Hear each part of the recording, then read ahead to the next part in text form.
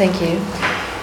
My paper focuses on the relation between agency and the process of becoming refugees in Italy, a key transit point from Africa to Europe, actually not only from Africa, and where it is clear, I think, that the European policy of external border control go hand in hand with the construction of particularly repressive internal boundaries.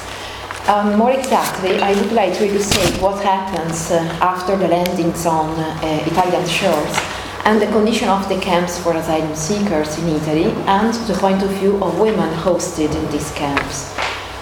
This paper is founded on a research, an ethnographic research I have carried out in the last 4 years in southern Italy refugees camp organized by the Italian government, in order to document the violence experiences of women asylum seekers who have reached Italy after spending a time in Libya and after crossing the Mediterranean Sea.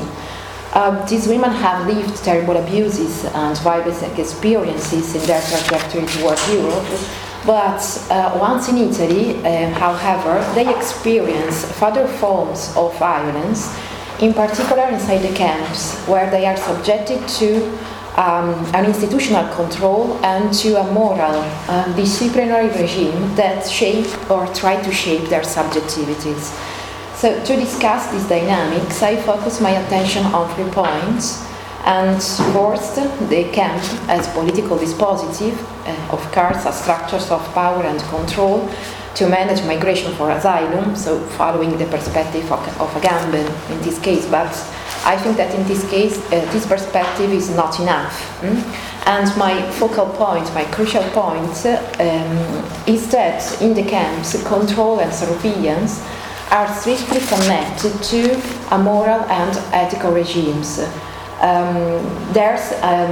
The humanitarian dimension is overlapped with the political one. So this overlap of care, control and discipline works as a long and systematic process of subjection, aiming at governing the intimate and social life of women in this case. In this specific case, I refer to the Trapani camp. Trapani is a city in Sicily, in the northwest of Sicily, and a very poor context. This camp is a reception center for asylum seekers called CARA, exactly, CARA, a center for reception center for asylum seekers, a camp for 260 persons, but now they are 350 more or less. And in this camp, men and women are hosted after their arrival in Lampedusa. This camp is particular for its material conditions. So, for example, there are not tables and chairs to eat, so families, men, women, and children have to eat on the ground. And because in contrast to other Italian centers, and maybe in contrast to other European centers, this camp is a reception camp, but also includes a military and police station, a public health service, and the Commission for Asylum. So the entire asylum request process occurs inside this camp, making it a strongly enclosing, if not totalizing structure, or it appears as a totalizing structure.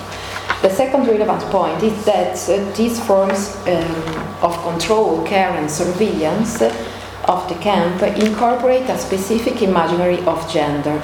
And the analysis of this imaginary, this gendered imaginary, allows to reveal, to show the very ambitious project of system of protection.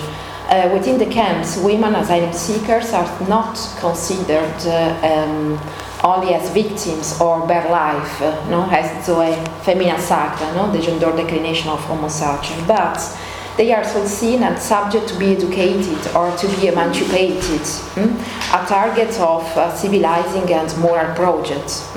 So in this sense, I said that becoming an asylum seeker appears as a project of subjection. Point 3, the point of view of women, that I will illustrate through an ethnographic case.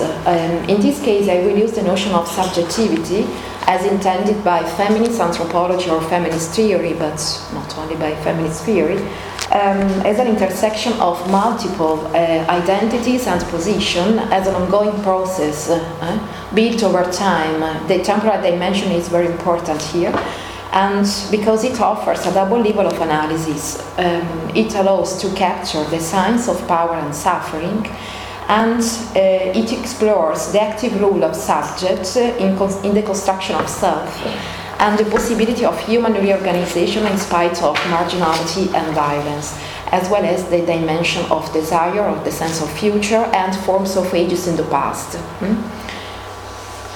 So, for example, it allows to investigate the social meaning that women give to their identities, including to be an asylum seekers, or the gap between how these women perceive themselves and the image produced by the assistants.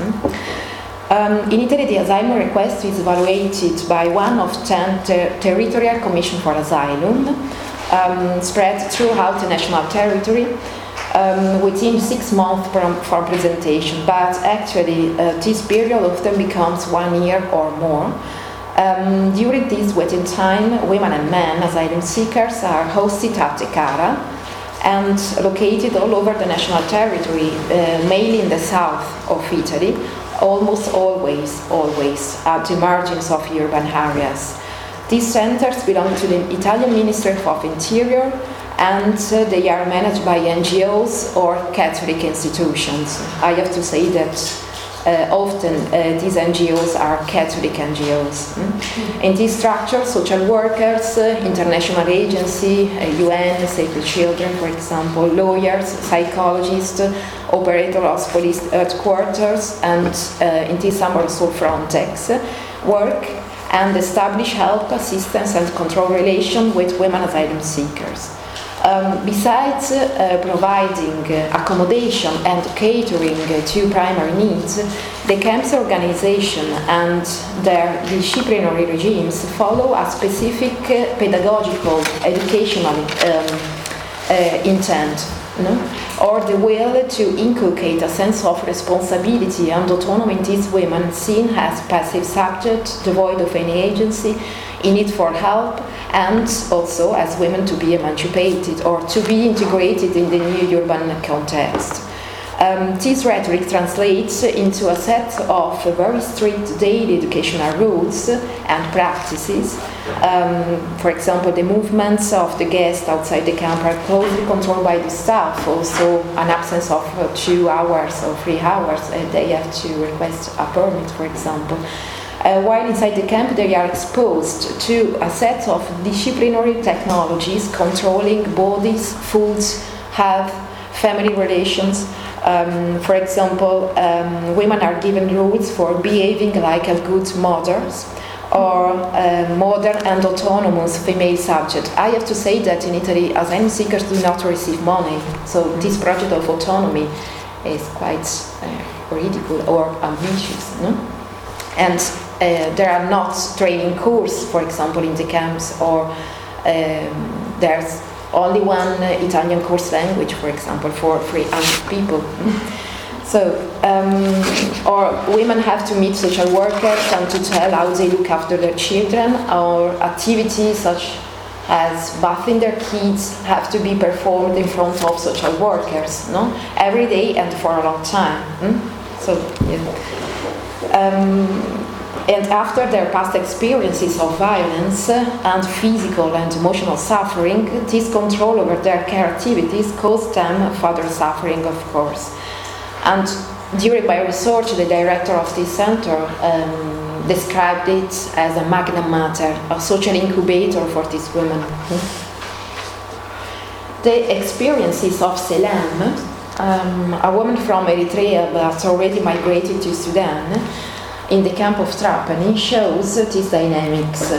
Selam reached the coast of Sicily in 2010 with her 4 children, aged from 5 to 14, I think, yes. Both her identity of mother and her hope to offer a better future to their children, to her children, played an important role in her decision. But actually, these dimensions would be being relevant also once in Italy to contrast the image produced by the assistants. And in 2008, she had crossed the desert to reach from Sudan and Libya, paying $2,000 more or less to traffickers. The crossing took place on a Land Rover together with other 40 people. During the transit, she protected her two daughters from traffickers and from Libyan soldiers. So these actions are important because they are form of ages in the past. And in my paper I have described every passage of this forced migration. They stay in Libya for 1 year and a half in a very small house without documents, no protection, no school, but Selam worked as housemaid, as a domestic worker to gain the $6,000 necessary to cross the Mediterranean Sea. After 4 days in the sea into a small boat with other 2,000 people, they reached Lampedusa coast in July of 2010, and after identification by the Italian police, Selam and her children were arrested at the Trapani, at the center of Trapani. A few weeks after her arrival, Selam found an irregular job as housemaid, thanks to other women living in the center and not thanks to state institutions. But at this point, she began her struggle with both the social workers and the psychology of the camp, who reprimanded her for had lack of responsibility toward her mother identity, and Selam felt all the responsibility of migration, and often she said, I can rely on myself only. And despite of the exploitation of the irregular markets, women like Selam find a job only in the irregular markets in the south of Italy. But she perceived this job as the first step to rebuild her future and her children's too, of course. Social operators and psychology judged also her past, and they stressed that Italy is not like Libya, and here Selam had to or could be a completely irresponsible subject. But Selam, who protected her children during the entire migration, also in a very dangerous situation, and in spite she was completely alone, lived this evaluation about her capability to be a responsible subject with a deep sense of injustice. And in general, women live this help and control relation. Control is performed by the assistants, not by the police, in this case. So these educational rules are a political balance in some way. So women live this help and control relation with anguish, and they have continually defend themselves from moral judgments and controls on their movement inside and outside the camp. So in spite of our vulnerability, the story of Selam offers a representation of women asylum seekers far from hegemonic rhetoric and for laboring processes. And this shows also the dependence mechanism created by the system of protection. A relevant point concerns, for example, the gap between the way in which she perceives herself and the image given back by the protection and the system. And also the consideration of time is important in this case. The differences between the consideration of time produced by the social workers, for example, and the consideration of her past experience and her sense of future.